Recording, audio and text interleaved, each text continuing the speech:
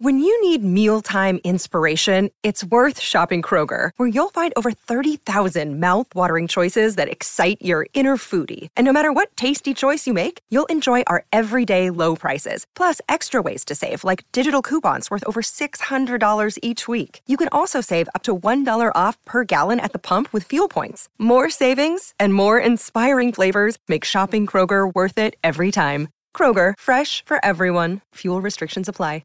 Another day is here, and you're ready for it. What to wear? Check. Breakfast, lunch, and dinner? Check. Planning for what's next and how to save for it? That's where Bank of America can help. For your financial to-dos, Bank of America has experts ready to help get you closer to your goals. Get started at one of our local financial centers or 24/7 in our mobile banking app. Find a location near you at bankofamerica.com/talktous. What would you like the power to do? Mobile banking requires downloading the app and is only available for select devices. Message and data rates may apply. Bank of America N.A., member FDIC. You're listening to the Hockey Podcast Network. New shows every day. Find us at thehockeypodcastnetwork.com or wherever you get your podcasts from.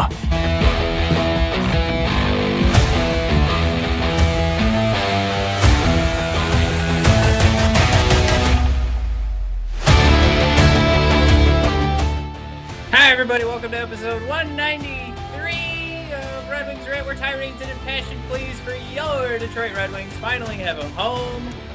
Today we are celebrating. That's right. The Wings off the schneid, breaking that 3-game losing streak, back on the winning side after we take down the Islanders. Still have playoff spot. That's right, Mike. We are holding the last wild card spot in the East. It's funny, like, you're frozen right now in your celebration dance, but I think the internet connection is really bad again. So you were freezing the whole time.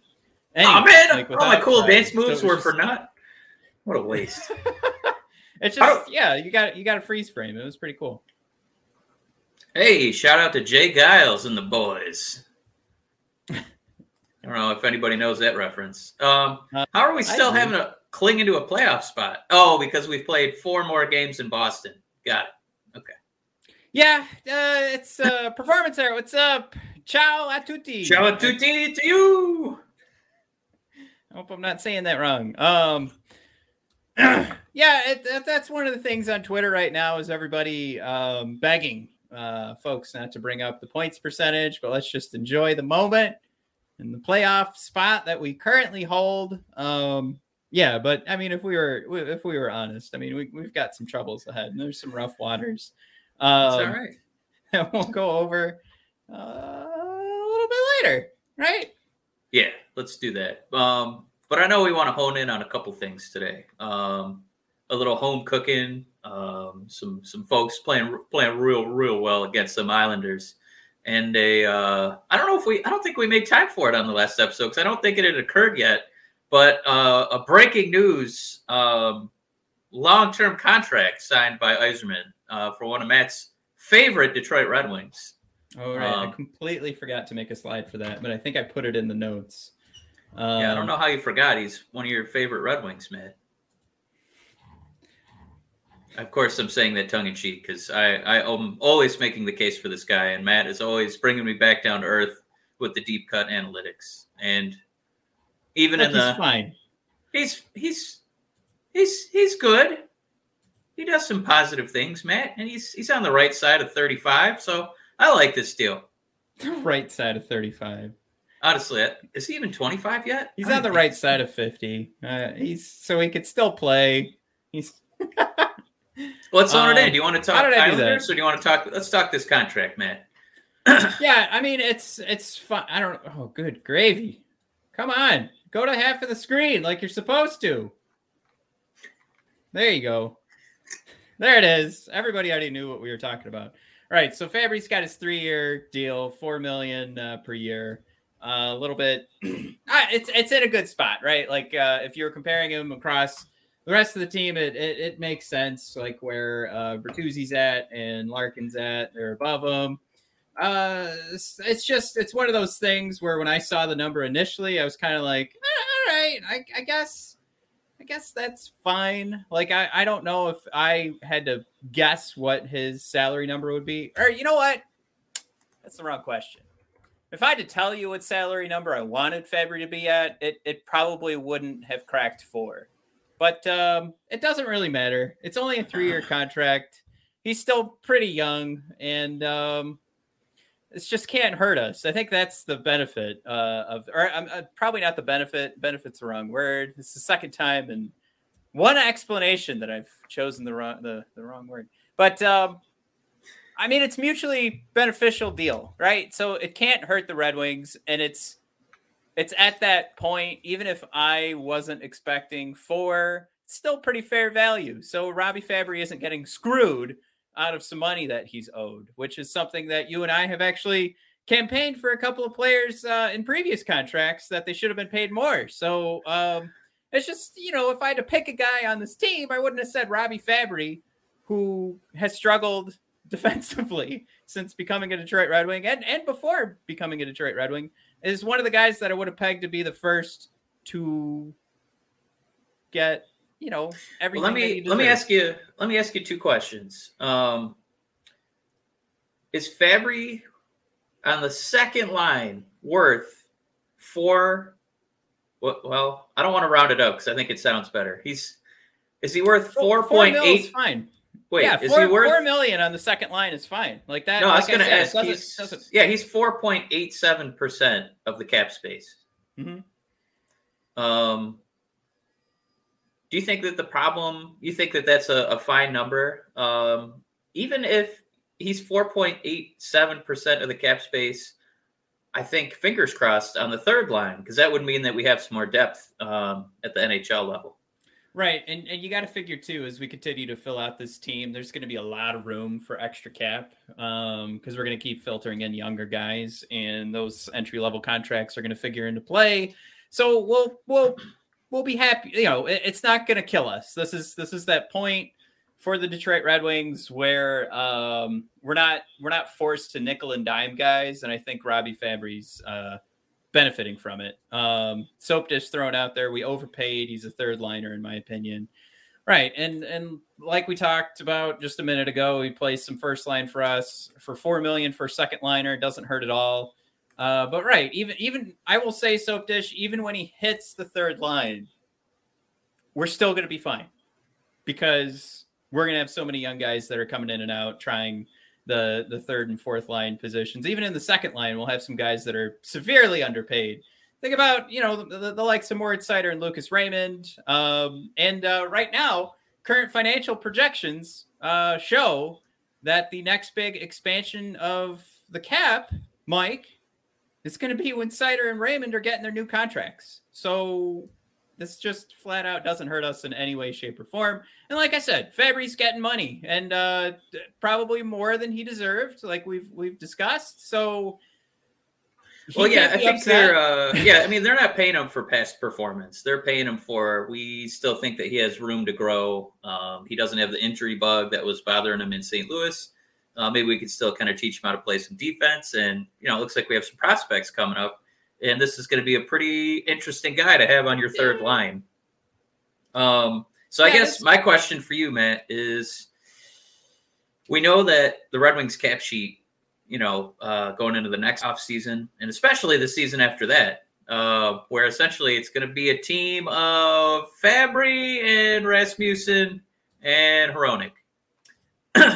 Why, knowing that we have so many guys coming off the books next season, why do you think Fabry was the first domino to get a deal of all those names? So let's go through that list, right? Whose contracts up? Yeah, I'll throw them in there for you because I have it up. So we're looking at I pulled it up. Yeah, we're looking at Nemesnikov, restricted free agent deal for Zadina. And then you're looking at Gagne. I don't know if you want to count Carter Rowney, but we know all those left-sided defensemen are all coming up too. Nick Leddy, DeKaiser, and then potentially Thomas Greiss isn't going to be a factor, right? Greiss is a contract you have to worry about. Stetcher, Mark Stahl, another restricted free agent, which man, he's really making it tough to get a long-term deal. Is Mitchell Stevens, who's hurt again. But yeah, of those names, why do you think Fabry was first? I think it just comes back to our conversation about how excited we all are for some of our defensive prospects, which I've scrolled down to get a shot at looking at them. And we don't really have a lot of forward prospects. We're going to talk later in the show about how Taro Hirose is getting another shot coming up, probably because of Fabry and Rasmussen hitting COVID protocol. But that's not a name you get excited about. Taro Hirose is 25 in our prospect episode. I stated like I'm counting him because I knew he was going to get another shot in the lineup this season. But it was like I briefly went over Taro Hirose because the asterisk that goes along with that is he is forever a Grand Rapids Griffin, and he will every now and then get a shot with the Wingdings. And that's a pretty good career, Mike, for a hockey player. So I think there's a lot to be desired on the forward side. And if Steve's looking at upcoming free agent market and he knows he's building some chemistry with a Robbie Fabry, and this is a guy that he specifically traded for too. So there's always that. I think that comes into play. As much as we all love Steve Yzerman, sometimes you have to look at what GMs do as a whole, and they do like to double down on their own deals to kind of like they're handpicked guys over exactly. And who's not a handpicked guy? Somebody had to make sure they brought that up to me was Zadina. So I wonder if this contract was just easier to get done and have it out of the way. And it's probably how the dominoes would have fell if Zadina was going into the off seasons, with his restricted free agent contract still needed to be signed. And then Fabry's contract needed to be signed. I bet Fabry still would have signed first. So he's probably getting some, like I said, you know what? You just want to get your ducks in a row. You want to get some things crossed off. And I feel like that's what this kind of was, because if this was a longer deal or something like that, then yeah, I think this conversation would have gone a little bit longer. I don't think you'd have a contract out there right now that would have been offered to Fabry for anything longer than this.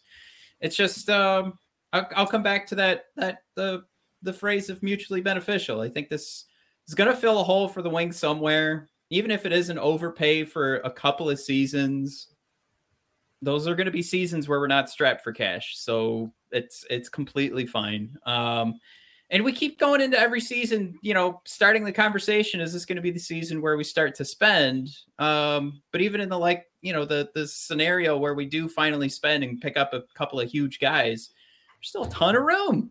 I mean, it's not like you increase Robbie Fabry's contract from in the 100,000 range, sub million, and now he's getting paid $4 million. You gave him a pay increase of $1.05 million. So it's fine. There's nothing here. Yeah, I think that's the long and short of it. If some people want to talk about that Zadina's on his way out and they need to make sure that they have a winger, and I don't know if that's what you were insinuating. My first guess is that the 22-year-old forward who shows a lot of effort and promise defensively is not the first guy you want to ship out. But if there's a deal out there, maybe that came into play. But I don't think you sign a guy with an expiring contract because you have another trade coming through, right? Like there's no rush to sign Robbie Fabry. I think this is more about things lining up contract length-wise and the dollar amount not being too out of. It's a good value for Robbie Fabry. I would say. It's in that range. You probably have plus or minus $500,000 to keep him in the happy range. Yeah, I mean, for a player that we know, Fabry's shown flashes as far as goal scoring goes, and how tough it's been for this Red Wing team to get goals, especially outside of, this first line. And we're relying so heavily on my God, he's still 19 years old and Lucas Raymond. So I feel like with Fabry, it's almost like I wasn't surprised when I saw this, come across like the crawl, because I mean they're getting a guy that Yzerman picked. They're getting a guy who still has prime years ahead of him, at age 25. So you're going to be paying, a 26, 27, 28-year-old, all his prime years, about $4 million. And I don't think that's, that much. Right on the button, $4 million. Yeah, right right on the button. Oh no, Mike, did I lose you? Or did No, you I'm guys still lose here. me? Oh, No, I think you're still there. Yeah, but I mean, as far as the other options go, I mean, I think it would boil down to Nick Leddy, Nemesnikov, or Zadina. And I feel like Leddy being 30 and he's been serviceable. I don't think he's blown anybody, out of the water with his play. But I mean, there's still whispers about him being trade bait, and you don't add years to a guy's contract if he's potentially going to get traded at the deadline. And the Red Wings kind of tumble down the standings a little bit. Soapdish is making the argument. He thinks Fabry's now more appealing because he has that longer term contract. I don't think that's the move. I think Yzerman is planning on keeping this guy around for a little bit. I think the weird one is Nemesnikov, if only because I didn't realize he was so close to 30. And that's going to be kind of a tough contract because we know how many different hats that guy wears as a Red Wing. Where he kind of had that little burst of offense to start the season. And he was, one of our top goal scorers. But we rely on him so heavily on the penalty kill to play defense. He takes face off. He'll play either wing. So is he a guy who's like in line for a Fabry-like raise? Because we got him for a song, with $2 million. And so I feel like as far as, why Fabry first, I think Nemesnikov is probably thinking, I probably played myself into a raise. And I don't know if that's something that Yzerman wants to pay to a guy who's, about to turn 30. And then with Zadina, I would. There's no way Zadina would sign a contract right now before the goals are on the stat sheet. That's the guy who's going to wait till the offseason. That's the game I play in the video game. I have some guy go on a cold streak for a little bit, and I'm like, all right, time to sign this guy. We're going to get him about $2 or $3 million under value right now. Yeah. What if I have a big in the video game? If I have a big guy, like one of my highest overalls, like his contract's coming up, and I can get them to sign their next contract. I will simulate that season because I know the video game is not going to play as good as me. So I'll simulate like half that season, go in. He's got like 20 points in 40 games, and he's my top forward. Now he's signing 7 years for, $6 million. And then I can just, I'll jump back in at that point. He'll finish the year, win the MVP. That's what give the people what they want, Matt. They love hearing Matt's fantasy hockey video game team. That's how you do it, folks. It just feels like a no-brainer to me. This is a guy with prime years ahead of him. I don't feel like we've seen the best out of Fabry. It feels like he does get better from season to season. And the other options, we know Zadina wants to do more before he signs. We know Nemesnikov is, that's going to be a tough deal to figure out the math on. I will say this. I think Nemesnikov could have been picked up by Seattle. And I think he came here because there wasn't a lot of I don't think there were a lot of offers when we picked him up, to be completely honest. And then this was something too where he could come home of sorts. So I think Nemesnikov is one of those deals that he'll fall in the same range, and you could even decrease his pay because he is getting older and he's coming outside of that age range where your play statistically declines. So Nemesnikov, I think, is a much easier deal to sign. But yeah, I don't think there was any. I don't think there's a huge chance that Leddy's coming back. I don't know. I think they're ready to start making space. So I just don't see that contract getting signed. But I'm ready to move on. I'm hemming and hawing. Yeah, I think it's just interesting because it talks so much about like the philosophy of Yzerman, like managing a team. I think the main thing for this is that you said you think Fabry has more to give. I think if he has less to give, if it declines, this still doesn't hurt us because we're going to be in a great range of like losing that contract. It's not super lengthy, it's still something where he'll produce. So I think he could still decline, and this deal doesn't bother me. I did want to talk about Mike. Oh my gosh. All right. Well, I gotta get that wreath out of there. I gotta figure out this overlay. I thought this was a really good idea. I like that the score, NHL, if Ovechkin catches Gretzky, this is what they posted this morning. Credit his massive edge in overtime goals. I thought this was hilarious, Mike, because Canada, Mike, is shaking in their boots. Ovi's going to do it. We all know he's going to do it. He's going to break Gretzky's record. But, Mike, did you know that Canada will be forced to disband as a functioning governing body when Ovechkin breaks the record? Did you know why? That would be the reason why Canada is so scared of Ovechkin to break this record. Honestly, Mike, I can't get enough of this because I know he's going to break the record. And seeing Canada shaking their boots, that like some of the messages I saw today said, I want the great one to stay the great one. And that's why they don't want Ovechkin to break the record. Like, I got those replies today on Twitter. I don't get, like, that's too bad. He's already the best goal scorer in the NHL of all time for me. This is a guy tougher competition, tougher goaltenders, harder rules, and leg pads. Yeah, I don't know what game are we playing where we're still gonna go like when goalies were trying to do toe kicks to stop pucks. That makes Gretzky the better goal scorer. Not even close. Ovechkin, best goal scorer of all time in the NHL. I hope we get the comments too to fight that, to fight us, but. If you're still not on board, if you still think Gretzky's the best goal scorer of all time just because of the number, I'm sorry. He could still be the great one. That's fine. He did pretty good with assists, Mike. But Ovechkin, clearly, he's going to break this record eventually, and he's had tougher competition. Let's right? Are we all done? I think the Red Wings rant faithful agree. Performance art said it best. Like, even when Ovi breaks it, Gretzky is still Gretzky. Like, I don't know why Canada so like they're trying to make excuses for this. Like, Ovechkin's going to be like calling Gretzky the greatest goal scorer of all time isn't really what it has ever been about, right? And not in my book. It's he was the great one because it was like the probably. Is this just some patriotism here? So it's like. I mean, this is all we got, eh? If we lose hockey, what do we got left? Maple syrup and polar bears. I mean,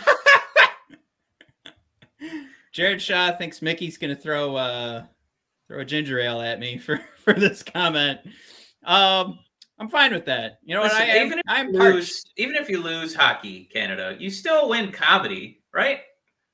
Yeah, we still got comedy. Like, all of our favorite people are from the north. I mean, like the Jim Carreys. Yeah. All right. Well, I just wanted to bring this up to see if I could get anybody angry. But clearly, we don't have too much content here. But yeah, go Ovechkin.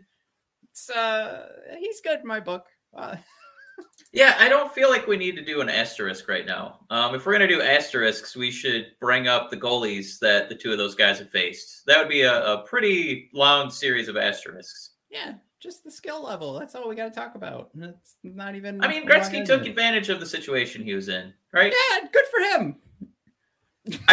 If I were to compare the two worlds, it's kind of like for me, Michael Jordan did win more titles than LeBron James. No question about it. But Jordan, I don't feel like he battled against any excellent teams where, like, LeBron faced some historical obstacles in his way, like the Golden State Warriors with one of the great offensive teams ever created. The greatest three-point shooter of all time. Yeah. I don't know. It's in a game that was focused on three-point shooting. It's crazy. Yeah. I don't know. They're both excellent in their own way. I do feel like objectively though, because I know you're a bigger, hockey fan than I am. It just feels like you can kind of size up, the experience that both of them had about to shoot the same puck from the same spot on the ice, and it's just feels like worlds are different in terms of the difficulty level. It just feels like Ovi had a tougher experience. I mean, we know what Gretzky's life was like. I mean, the scouting too. Like, think about the expansion of where you can find players now. Comparing two generations, it's just the game's better. It feels like a more global approach too. Like you're playing the best players in the world, where, I don't think we've quite gotten that reach, expanded that far yet in the NHL when Gretzky was great. So he's playing a lot of excellent Canadians and Americans. Here you go, Mike. So the best era. Get out of here. What are you gonna bring John Stockton to the table? Get out of here, Soapdish. Ooh, the mailman, Karl Malone. Get out of here. No. Mike, you had the dream team. Gary Payton and the Pips. Woo! Think about everybody on the dream team, Mike. Yeah, a bunch of has-beens. Broken Isaiah Thomas, broken Magic Johnson, and broken Larry Legend Bird. I just meant he faced those guys while they were somewhat they were broken. Performance art ending the conversation here because I agree with this and we'll move on. Gretzky will go down as the best all-around player. Is it though? I mean, right. I was going to say about Pavel game. Have we forgotten about Pavel already? Come on, and then Ovi will just be the greatest goal scorer. So I guess I kind of half agree with that performance art. But yeah, I mean, this is about Ovi being the greatest goal scorer, and I hope I said that enough times so far. But here's Soapdish. He's got Magic. He's got Bird. At the end of their careers, I don't even know who Idaho is. Yeah, who's Idaho? Is that the great potato, Larry Legend, the big potato? Who's that?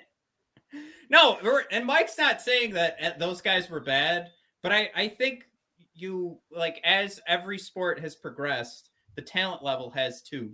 The strategy has progressed. Like people have figured out what Michael Jordan was able to do, and they've created defenses to stop that. So that's like as the sport progresses, as the players are scouted across the planet, the game gets better. So I think that's really the long and short of it. So sure, there are our favorite players of all time played in different eras. But it has gone miles beyond every sport. Football, baseball, soccer, hockey, basketball. They have gone miles beyond where the sport was 10 years ago, 20 years ago, 30 years ago. It's just, that's what happens with every facet of life. Like we are constantly improving. Is it time to go?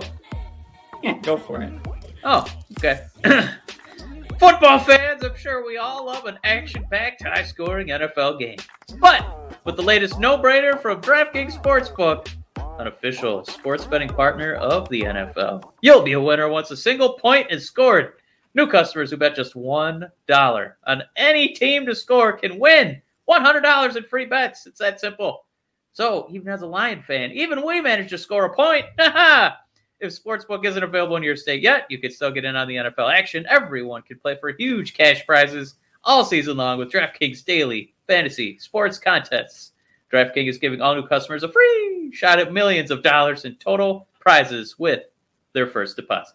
Download the DraftKings Sportsbook app now and use promo code THPN. Bet $1 on any team to score and win $100 in free bets. If they score, you score. With promo code THPN. This week at DraftKings Sportsbook, an official sports betting partner of the NFL. Must be 21 or older, New Jersey, Indiana, or Pennsylvania only. New customers only. Minimum $5 deposit and $1 wager required. One per customer. Restrictions apply. See DraftKings.com/sportsbook for details. Gambling problem? Call 1-800-GAMBLER.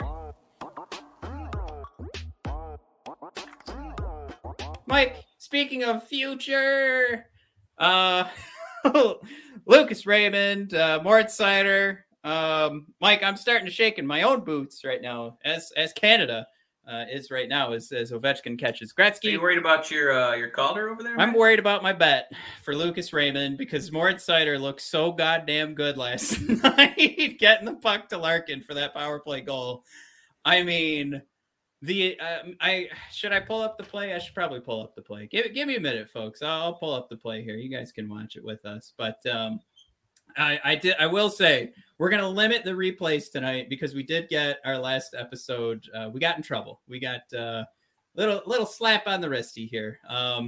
So we'll be quick. Did we have the sound on for a second or what? I don't know what happened. I was pretty sure that I kept it off, but we got in trouble anyway. So let's just we'll do it quick. We'll try not to just share the video. I'm going to try and stop it and we'll slow it down. So anybody listening to the podcast, you're going to have a dandy old time because you won't be able to hear or see any of it. But everybody watching on YouTube, come join us. There's sound. I got audio. All right. No, it's back. Matt, you're trying to get us canceled. What are you doing? Rewind. Come back here. All right. So, Seider's getting the puck in the back here. This is from our boy Lucky Luke Raymond. Look, now this is why this is so important. Seider's going to rag the puck just long enough that they're going to make it more difficult for any of, you know what, you guys can't see my mouse, but or my cursor. But the beauty of this play is Seider's going to bring more Islanders toward him and further away from Larkin. That's going to give him more time to get the puck on the net. Now, I am not watching this play thinking, wow, what a shot by Larkin. It's more or less just making sure that we do get this shot on net. And that's where this whole play revolves around Mo Seider and what he's doing here with the puck. And it's a great job by Lucas to make sure the puck gets to Seider. And it isn't a bad job by Larkin to make sure the puck is thrown at the net. But this entire play, this entire play is Mo Seider. So, shoot. There's my cursor. You can see it. So there's Seider. He's got the puck on the left-hand side of your screen. And we're going to kind of bring this up slowly. But look at this move where he's putting his body out in front of the Islander player so he can rag it for that much longer. Now, if you look on the bottom part of the screen, look at where Larkin is and all the space he's going to have. And the longer that, when we back up here, the longer that Seider's holding this, the more space that he's getting. Larkin finally has the puck. And these Islanders aren't going to have enough time to be able to block it or make the right positional move to make sure that this isn't as good as the shot on net as Larkin's going to get. And, of course, on its way in, bounces off a couple of folks. And if I could hit play, we've got a goal. Yeah, I think we've talked about that a few times, whether it's defensively or offensively, making a smart play like that for Seider, or I've seen him, a few times, like on some penalty kills where he's really good at lining up a dump right to the other side of the ice before he just launches it. And it just gives you that extra couple seconds where the other team's like maybe starting to skate towards him a little bit and they're wasting time doing that. And then he gets to burn a couple more seconds while they're coming towards him. Then he gets to dump it all the way to the other side. The guy's he's too smart for how young he is. And he has no NHL experience except for this season. So it's pretty stunning. Just these, what a second, how much difference a second can make. And it feels like he's really got that awareness. He's really cognizant of that. And it shows up all over the stat sheet. That's how he's getting all those assists and, being such a positive factor because he is doing those smart little moves. And I got to think Blashill's just got to be on the bench. We got to start having Blashill cam. Every time Seider's out there, just doing that dad kind of shaking the head. I'm so proud of you, look. So performance art thrown out there. He just gets it. Jared, low offensive potential in quotes. Did I miss something? I'm pretty sure that was 3 or 4 articles on The Athletic, Jared. But did you have someone specific who said that? What was one of the scouting reports who dropped that one? But yeah, I mean, this is, I just didn't know if somebody made that comment about Seider is why I kind of wanted to point that out. Performance art thrown out there too. I can't remember ever seeing a defensive player this young playing this well beyond his years. Soap Dish's comment that was about our previous conversation where he says, most things don't progress. That's nuts. So let's fast forward because he was talking about our other conversation about how sports don't progress. Mo Seider is a great example of how you've been able to develop players and find them across the planet and helped your own sport and your country get better because Mo Seider looks amazing. And how many guys in the league are actually from Germany? You've got Leon Draisaitl, scatter of a few, but we're going to be scouting in this country Tim more Stützle? because we see the potential. Exactly. Talking about Soap Dish because Mike Hughes throwing in jabs while we were doing our replays. He's like, not true at all. Most things don't progress. That's nuts. Soap Dish, that is, I don't know, man. You're crazy to say most things don't progress. Just look at cell phones. I don't know. Most things don't. Everything progresses, my man. I don't know. You've really got me. Maybe I think he's dropped some sarcasm. He's got me shook. Yeah, he's got me shook. Yeah. Jared, when he was drafted. Okay, thank you. That's what that quote was from. I mean, remember the hush that fell over the crowd when Yzerman went for Vader? No, it wasn't even a hush. It was like, oh. It was collective laughter. Yeah. I remember we made fun of it when our first episode started, that we used to be able to have drops. So we had a drop from TSN where they were actually like, they cut to the guys at the table, guys at the booth, and they were all laughing at the Red Wings for taking Mo Seider. I think maybe it wasn't TSN, it was Sportsnet, because it was Jeff Merrick, and they closed in on Jeff Merrick, and he was like, well, there's your first pick from Steve Yzerman. I don't know. Like, I don't know if that's on the button, if that's verbatim, but it's pretty close, where even Jeff Merrick, who all he does is watch, this sounds weird, all he does is watch kids play hockey. Didn't get I remember them having a lot of issues. Like, I don't know what highlight we're going to show. This is a shocking pick. You know, and you read those articles the next day, you're on the Bleacher Reports, you're on ESPN, and they're like, who won night one of the draft? You know, draft losers. Yzerman. Who's Mo Seider? We don't know him. C-. And it's like, they were all wrong. So feels pretty good. Yeah, it feels good. All right. So we went over this for a second. But I guess, yeah, I brought up that part of the replay. We can transition into the rest of the game. Because, yeah, now I'm shaking in my boots, Mike, because I think we're really impressed with Lucas Raymond. But we see more of these, like, the hockey IQ is, like, through the roof kind of plays from Mo Seider. We see more of them than we do see from Lucas. And I think Lucas has incredible ability. I'm not taking anything away. I put my money on Lucas Raymond, goddammit. But I think Mo Seider's starting to edge. If they play this right and judge it by not only production, but also like positionally, what are they doing right? I think, right? I mean, like through what, 25, 26 games, who would you pick right now? I'd pick Moritz Seider. I think it's not like as far Lucas as like, has, an elongated impact on shifts and other players, I think it has to be Seider, because we've talked about it many times where it kind of feels like he's got he's got a defensive pairing on the ice, but it's kind of like, you know, whoever had that honor of playing with Lidstrom, who's suddenly going to have an excellent game and their plus minus goes up and suddenly they're getting assists. You're suddenly just getting an amazing impact every time Seider's out there. And Lucas, I don't really want to, risk it, but we have to admit he is playing with Larkin, he is playing with Bertuzzi, he is, getting a lot of power play time, so that's going to help with his numbers. He's incredibly skilled. You're right.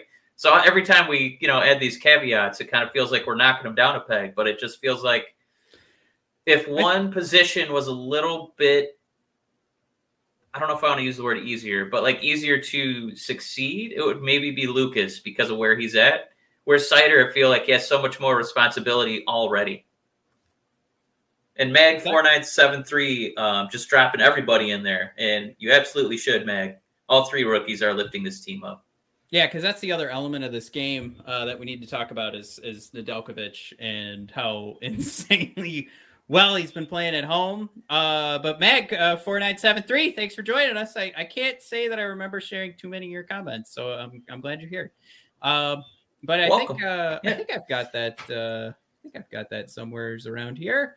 Because what you want to do when you're thinking about these statistics that I'm about to show, good gravy, that's tiny. I blow this up for myself so I can read it. What we're looking at is Sorokin and Nedeljkovic compared to each other, but really you just want to focus on Nedeljkovic. Besides the letting in a goal late in the third period, this was pretty much a shutout. Now these are these statistics for 5-on-5. So I think they had an empty net is why. That's why Nedeljkovic is still at 0 goals against while it was even strength. So he actually finishes this game, Mike. 5-on-5, shutout. Bingo, bango. His goals saved above expected actually jumps into like the 4 range if you count the entire game, especially with what was going on at the end of the game. But 2.67 for 5-on-5 play. Very good. That's amazing, actually. I think even for his whole season right now, he's only a smidge above 0. So that kicks him pretty far into it. And that just goes to show, we've been talking about this 500 team, how it's kind of like, looks like one game on, one game off. And maybe now we're seeing it's more like, are we playing at home or away? Definitely the same games being played with Nedeljkovic here. And this was that home game to turn everything around. And he's really showing off. I don't know. They've been talking about his ability to play with the puck. That's actually making waves nationally. Like people are bringing up these statistics where he's going full games without making an error while handling the puck. And he's also handling the puck 3 times as much as other goaltenders. So he's adding this new element to the game that, is going to be something interesting for Steve as he continues to build this team. And he's trying to figure out which defensemen are going to help us win a cup. Like who are going to, what defensemen are going to work well if we're going to hang on to Nedeljkovic kind of thing. Like that is special. That's like, you have a catcher doing something different for a pitcher kind of thing. Or you have a pitcher throwing, a knuckleball to a catcher, like you've got to find the catcher that can actually do that. So at some point with the way that Nedeljkovic plays the puck, you're going to have to start building your team around that if you want him to last long-term. That's a conversation for another day. Very interesting, very fun. Yeah. But, the stick handling is incredible. He's really talented at it. I hope you get to watch him in person because there's a lot of plays you don't necessarily get to focus on, watching it from the TV broadcast. But I'd say the other thing too, is I can't remember, maybe since 2002, with Hasek, the last time the Red Wings really had one of those goalies who had just like the poetry in motion, where they're, almost, doing the Cirque du Soleil ballet acts out there with, some of these miracle moves that he can make with some of the saves. I feel like we've had kind of a long string of guys who, I don't want to just throw shade at Jimmy Howard because he had some successful years with us. Just kind of more, I'd say kind of stay-at-home goalies where I don't expect a lot of flash or sizzle or, anything like that coming out of them. And it feels like Nedeljkovic is the first one we've had in a while, and it feels like he's pretty damn good at it. Did you want to touch on that too?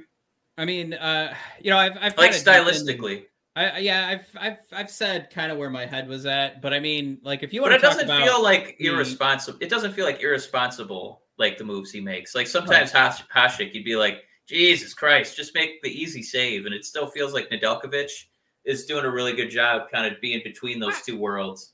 I would say he's progressed throughout the season because there were instances early on in the season where you were kind of like, oh God, because one, you weren't ready for it, you weren't used to it yet.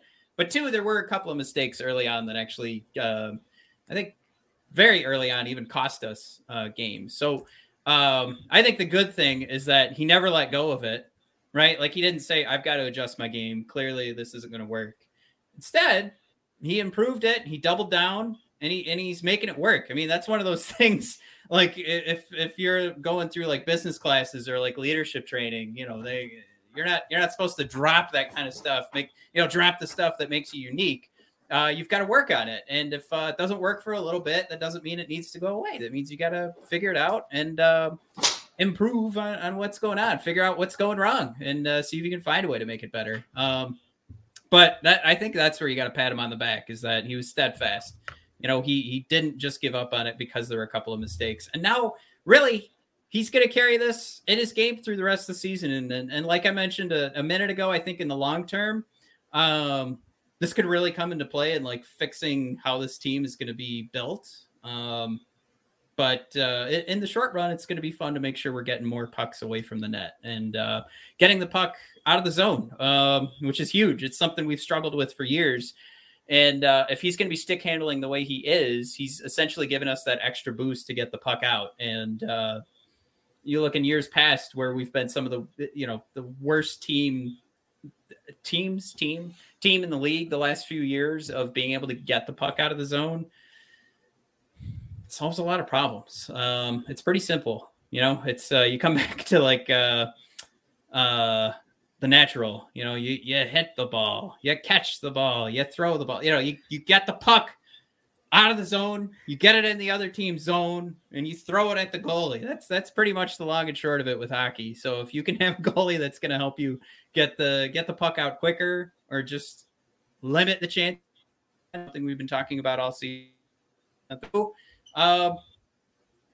don't know what else to say. It's just thumbs up all around. I did want to bring up, speaking of limiting chances, I'm going in the wrong direction for my slides here, but how about all these boys limiting chances, Mike? Zadina, Lindstrom, Osterley, Ernie, and Rasmussen. Rasmussen probably playing his best game of the year. Of course, now he's going to be going on COVID protocol, which we'll talk about in a second. Yeah, I could not have come at a worse time. I'd give all these guys an A+. And I did want to bring up Crimson Shadow, I think, throughout there. He felt bad for Zadina. Dude was just getting shut down by Sorokin. This is another Zadina game. Classic Zadina game. Everything is going right from an effort and decision standpoint. Just the puck's not going in the net. And I mean, we're talking about some empty net chances too late in the game. So this is something for Zadina that this goes beyond this I don't know if it is coaching, right? I mean, you said it in some previous episodes, like this is mental. So I mean, how do you solve that problem when it truly is mental? And there's so many things that are pointing at Zadina for every game to just add more evidence to the pool, including, Mike, his reaction every time he gets one of those open looks and his immediate response. You'd like to think that these guys just let it roll, roll right off their back, and they're just going to go into the next play. You got to be a goldfish, as we learned from the Apple TV the short series. Memory. Yeah. Yeah, exactly. But I gotta say, what's the TV show called? No, I don't know what you're talking about. It's Nobody watches soccer Apple show. TV, man. No. It's the soccer show. What the hell's it called? Somebody in the comments. Soccer and Apple TV. Come on, man. Are you talking about with Jason Sudeikis? Yes. What's the show called? I don't watch Apple TV or soccer. I don't know. I let you down. I just, with Zadina, I think you're nuts if you watch these games. If you actually watch the games, there's no way you could be throwing shade at this guy. Because, I mean, would you rather have some goof get a fluky hat trick, one, magical miracle night, or Zadina night in, night out, just being on the cusp and still making a bunch of smart defensive plays? And Ted, thank you, performance art. Ted Lasso saving the Red Wings rant here. Appreciate it. You take Zadina night in, night out. And I talked about it last episode.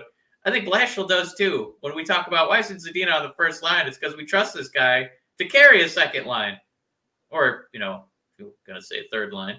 But you trust him because he makes so many good decisions for the benefit of everybody else on the shift.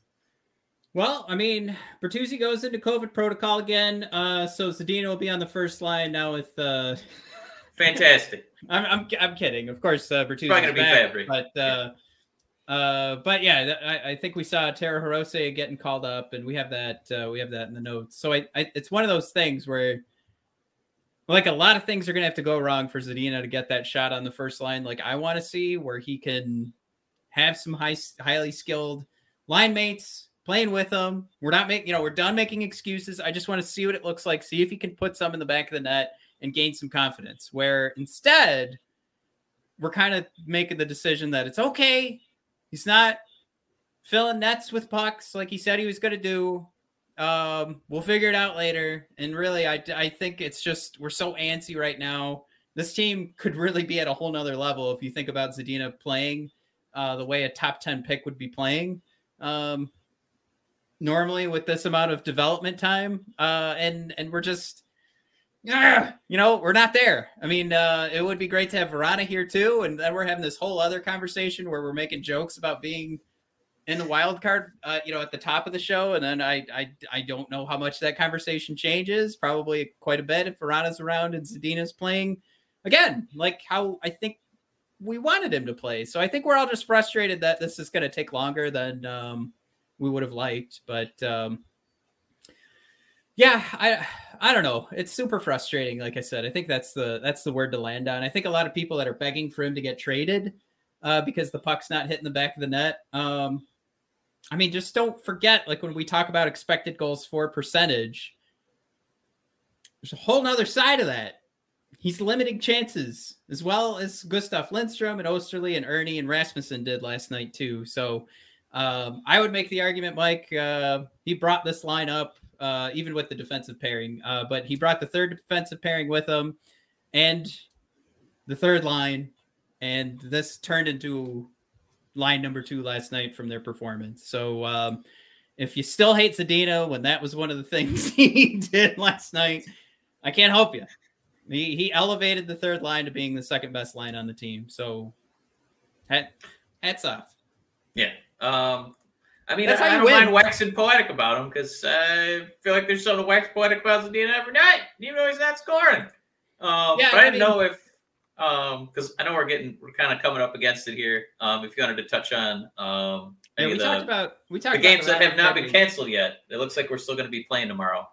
Yeah, we talked about the Robbie Fabby contract way too long. It's like we're already a week late with that news too. So, but yeah, we've got the Hurricanes game. I mean, the Red Wings have players going on COVID protocol. Who knows what's going to happen tomorrow? Carolina coming off COVID protocol. It's actually breaking news earlier today that they were going to play tomorrow. The official statement came from the NHL. Simultaneously, the NHL making the statement that they're going back to the old COVID protocols and rules that they carried with them last season. I mean, the numbers are getting so bad. You just hope that enough people are vaccinated so that the death toll doesn't like shoot up. But yeah, I think we're getting closer to that moment where the conversations are going to start that across every sports league, more games probably need to be canceled just to like do everything we can to kind of snuff this stuff out. But Mike, instead, we're going to have people go into an arena and watch a silly game because that's more fun, right? Than it is just more doing fun. like the easy thing. Yeah, we've already been to 2 games this year. So if you want to pick a game to cancel, Mike, I would pick this one based off this chart. No, Carolina Hurricanes secondary color is not blue. They just are that damn good on this chart. Almost top to bottom, Mike. No, they are better than us in every facet of the game. But I guess top to bottom, they for anybody listening to the podcast, we're looking at Jay Fresh's comparison between the Red Wings and the Hurricanes. And when we talk about the blue color, that means any blue color, you're pretty much you're in like the top 10 of the league in statistics and save for power play goals, finishing, and 5-on-5 expected goals against. Carolina Hurricanes are in the top 10 of the league and everything else. Mike, they're top 6 in the league and everything else. And for most of those things, Mike, they're top 3 in the league. And for a couple of them, they're number 1.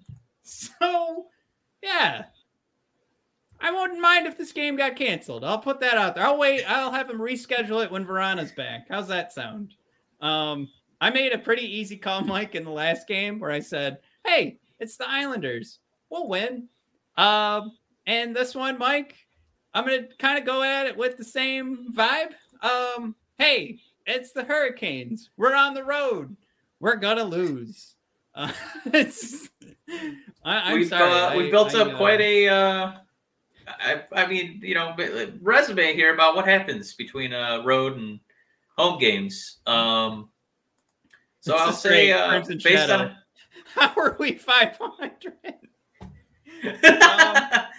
That's a really good question. Yeah, like you'd say Nedeljkovic, but then our ranking is 21 in the league for Jay Fresh's advanced analytics breakdown of goaltending, which out of all positions, probably goaltending is the hardest one to find a way to measure it through advanced analytics. So maybe that's where it comes into play with the narrative of Nedeljkovic playing the puck a lot and kind of going crazy between the pipes. But yeah.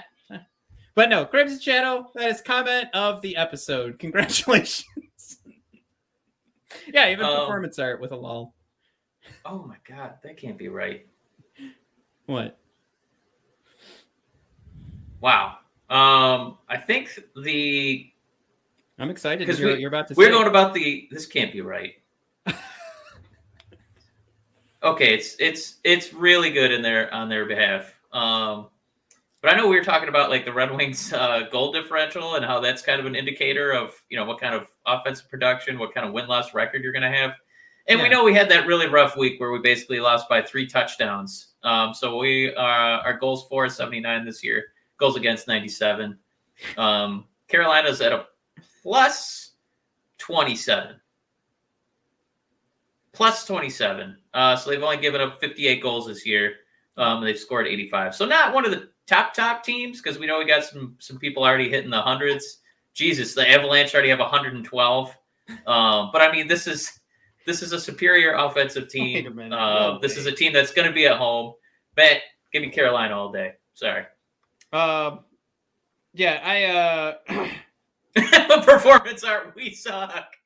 I don't know. We just I don't know. We're just spitting in the face of God every time we win because statistically we're such a horrendous team. But the win-loss record doesn't indicate that at all. Unfortunately, it probably will by the end of the season. But you know what? We're not going to think about that right now. We're not going to think about how many times we played the Islanders already and kicked their ass. I think it's just like these numbers are so bad because when we lose hard. Rocked. Right. And then we beat the Islanders by 1 goal. So that's probably what's going. That's how you become a 500 team and do this bad in the advanced analytics. Because I mean, just go back to last week, Mike. I don't know what you're talking about. We need to start going college football. All right, we need to start going college football. And when we play a team that we think we can beat, we pepper them with goals. We get 3 or 4 empty netters. That'll really pump our stats up for this thing. Yeah, think about the empty net chances we missed last night. Those could have looked better. Also, these are all 5-on-5 statistics. It wouldn't have counted. No. If my statistics are off, I want you to realize I'm referencing NHLstats.com. So that's NHL.com stats. Plus 27? You said, are you looking at Colorado from last year or something? I don't know. No, I'm looking at Colorado right now. 112 goals for, 86 against. Oh, goal. Okay. I thought you said they were plus 112, and I was like, "Oh my god, wow!" No, that's like, what are you looking at? Okay, I feel better now. Here's I haven't finished reading this, but I saw Jeff mentioned. I'm not sure how I feel about Jeff after the season. He looks better with talent, but he is being carried by Larkin, or is he being carried by Larkin, Seider, and Raymond? That depends on how you feel about coaches, I think. Because Mike, have been notorious for arguing Scotty Bowman did a hell of a job of negotiating when coaching 12 Hall of Famers. When he would start coaching for the Red Wings was after the team was built to his liking. How did Bowman do it? How did he find a way to coach Shanahan, Yzerman, Fedorov, Lidstrom, Konstantinov, Larionov, Kozlov, Osgood, Vernon? How did he do it?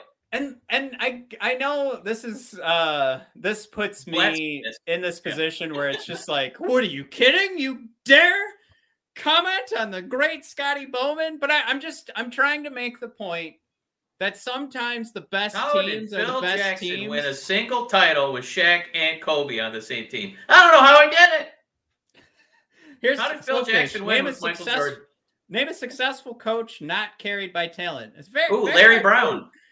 Larry Brown. There you go. You got one. He didn't have one top 50 player on that team. And most NBA titles are won with at least a single, usually 2 top 50 players.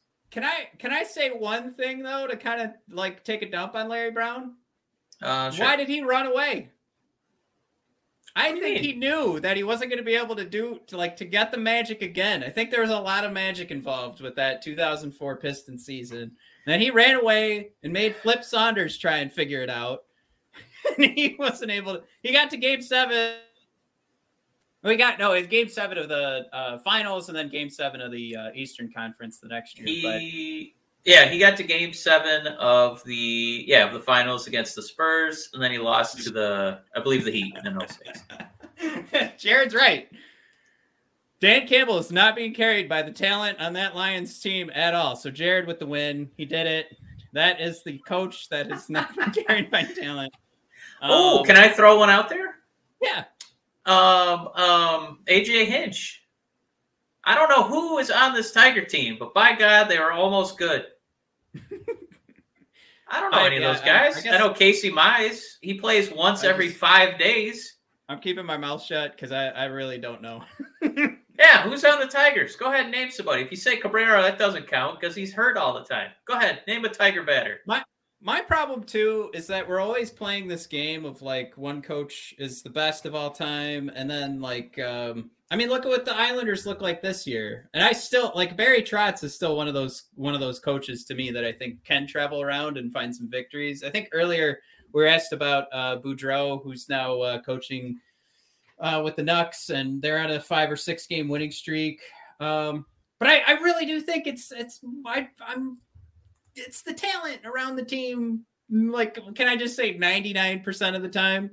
So I don't think that you don't win with a dummy, like a really bad coach. But I think I've said it before. I think the margin is like razor thin, and sometimes everything just comes into play. Like it all just clicks.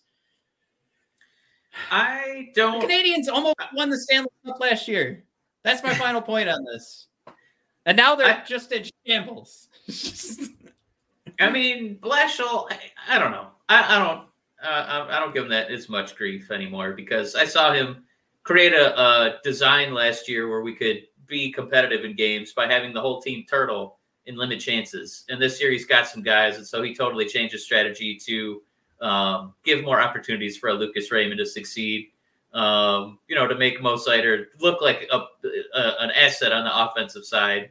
Obviously that again ties into talent, but he's finding a way to manage it. And I think we know that this team is about 5 guys deep when you need about 20. So I don't know. I'm still giving Blashill some credit. I do performance art. You picked Babcock. I do want to dunk on this one real quick, but are we talking about is this a Jaguar year? Where lights out and then when his save percentage dropped, they got swept? Is that what we're because that would be, if it is the Jaguar year, which I could be wrong, that's where I would pull back on that one. Performance art said. I mean, that was the year, Mike, that the losing team got the Vezina winner because Jaguar was that good. So they gave him a few times that's happened. All right. That's my argument against it. Again, I don't think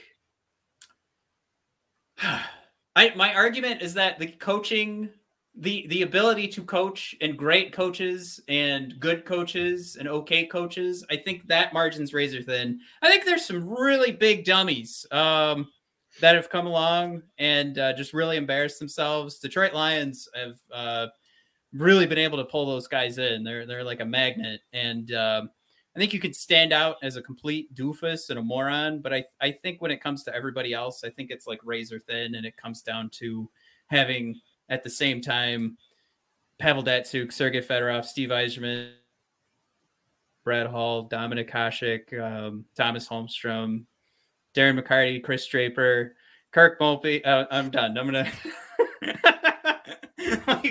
when that happens, you're gonna win some cups. Okay. Where was I? Mike, I think we're about ready to wrap up, right? Because I'm picking a loss. Oh, we've got another game, though. We started talking about the Lions. Yeah, this episode's almost over. Real quick, wings and doubles. Yeah. This one is a better matchup. We are home. I'm going to pick the Wingies. So we're going to lose. This is a 500 team, Mike. We're going to get crushed by the Hurricanes, and then we're going to squeak one out against the New Jersey Devils. How does that sound? The now Bernier-less Devils. I mean, Carolina's a guaranteed loss, and I think that the Devils, they struggle to score. This is a pretty good matchup for us to keep up with our season so far statistically, to win a game, still be 500, and still have just god-awful ranks and everything else. Yeah, and I think New Jersey's bad enough, too. We actually might see – I'm gonna say one of our players that – on a drought, it'll probably be Bertuzzi, right? He'll go on a tear. He'll put up like 6 goals against New Jersey or something, and then they'll be like, "See, he is the best of all time." Okay, this feels like a game that Puce is going to get a goal. That's a good name. I'm Give me the hoping it's Puser. Zadina. Give me the pew pew pew pews. All right. Was that all my slides? All right. Yeah. And we'll probably have Chris Culo and of course Tara Hirose. I don't care. I'm never gonna be able to say Kyle's name. I don't care. Oh, Chris Culo? Sure. Chris Culo. Chris Culo. I don't care. I can't say it. I can't. And that's of course because we'll be without Robbie Fabry and Michael Rasmussen. So that probably goes into more of the reason why we're going to get crushed. If you're listening to the podcast tonight against Carolina, yeah, I don't know. Maybe Tara Hirose will come in and he'll just be lights out. Can I say though, like that's like a great substitution, Fabry for Tara Hirose. Can I say that? Is anybody else on board with that? I think if you're going to take out Fabry and replace him with anybody on the Griffins right now, like Hirose is like an almost perfect fit. Like the thing that Hirose will replace Fabry for in every facet of the game is perfect, except for, you know, the odd circumstance where Fabry still takes faceoffs. Scratch that. Everything else. Well, sometimes it's fun to be on an island, you know? Remember Castaway? That could be you, Matt. You and Hirose. Hirose could be your little Wilson. Jared brought out my favorite name. Miro Ivan Miroshnichenko. This will be our sign off. Thanks for listening to Red Wings Rant. Ivan Miroshnichenko. Right, and a happy, happy Ivan Miroshnichenko day to you too, man. Good one, everybody.